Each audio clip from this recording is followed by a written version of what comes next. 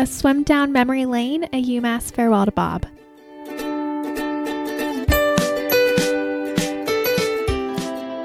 When you think about this season, when you think about everything we go through, when you think about the process, and the process is every single thing that we do during the year, from the first meeting to the last, from every practice, every single opportunity in the weight room, in the dry room, everything that we do.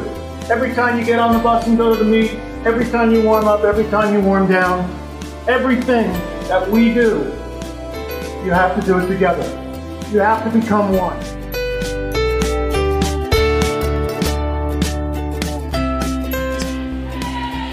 She's got the best time right now this season in the Atlantic 10 in the 100 breast at 104.7, over a second better than anybody else right now in the conference. And she's on pace to break that, Tim. Was only just over 31 seconds in the first two laps.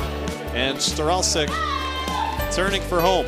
She looks like she might have cooled her jets just a little bit there. She went out really fast for a dual meet, and she'll be close, but it'll she just wanted to make sure she got out for the win more than anything else. And that she does. A time of 107.21. Second place again goes to the men and women, Megan Nowak. And in third will be Tavis Potter. So it's a 1-2-3 sweep.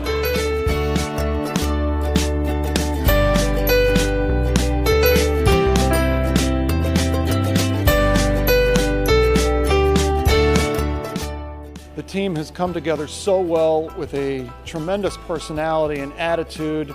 It has been really fun working with this team in the first few weeks, but they are really ready to get into a meet. At this time of year, we've been 5 full weeks, no meets, so they're really excited, especially when we open up at home. So it's going to be a very good event on Saturday.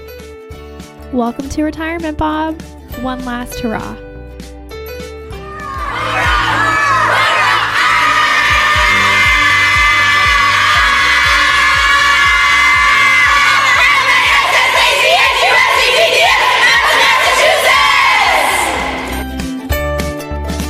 Hello, Cece here, and welcome to day 49 of the podcast. Hi, Bob.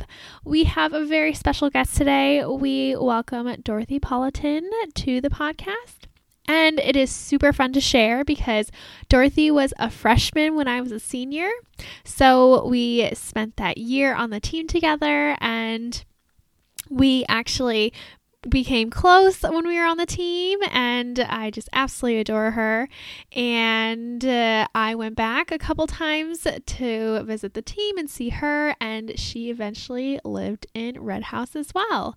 So this was so much fun to chat with her and catch up, and luckily enough, we have reconnected and we've gotten together and seen each other and just had such a blast spending time outside, social distant, but this was so much fun to share her favorite memories of being on the team. So let's go ahead and dive right in.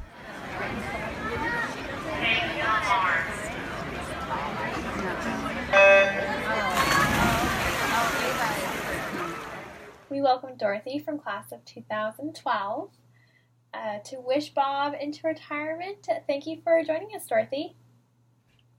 Thank you for having me. So I'd love to hear if you have any favorite memories of Bob. I do have some favorite memories. I've been thinking about this, and I think one of them was this one time, I think it was sophomore year, I had an allergic reaction over my body, and it was bumps, and I was still at practice, and Bob was, we were joking about it, and he was telling other women, he's like, oh, just don't run up and hug her or anything, because we weren't sure what it was. And I did a little dance and said, you can look, but you can't touch. And Bob laughed, probably the hardest I've ever seen him. Oh. Everybody cracked up.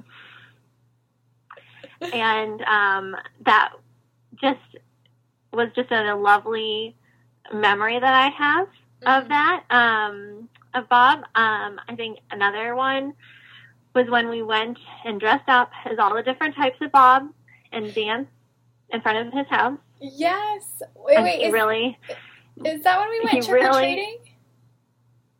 It's what? Is that when we went trick-or-treating?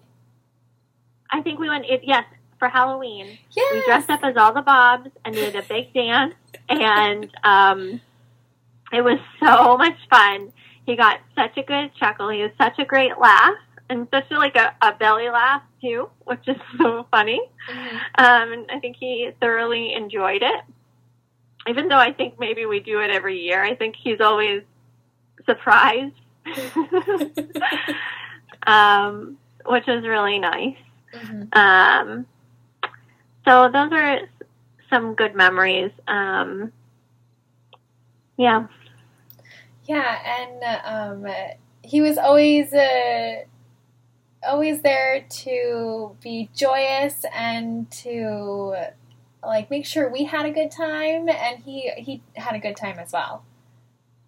Absolutely. He didn't take it too seriously. I know that I got really nervous before all of my races, mm-hmm. so he'd talk me down, which I appreciate.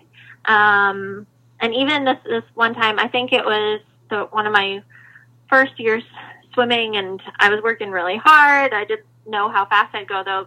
At one of the invitationals, I think I dropped 15 seconds, and I just looked over at him, and I could just see him laughing and smiling. Oh, that's so great. It was just nice to, it was just so nice to look over and see him so happy and sharing my joy. Yeah, because he knew, he was always there, no matter how fast you were, he was there to support you 100%. And if you made an improvement, he was just so happy for you. And, he really, that was, such a great asset of Bob.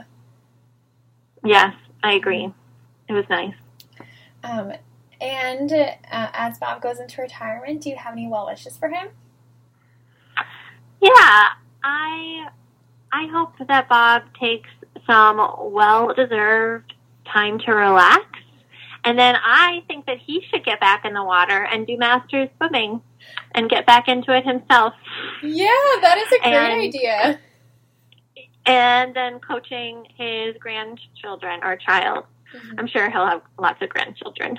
Yes. But I think that would be a nice thing for him to do. And I just want him to be happy and to know how grateful I am for all the years of swimming and coaching and talking me up and, getting me off the ledge and everything else in between. Yeah, absolutely. So, Bob, as you were there for us for so many years, we will be here for you as you enter retirement, and make sure you get back in the water.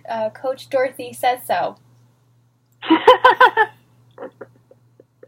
Thank you so much for joining us, Dorothy. Thank you for letting me be here.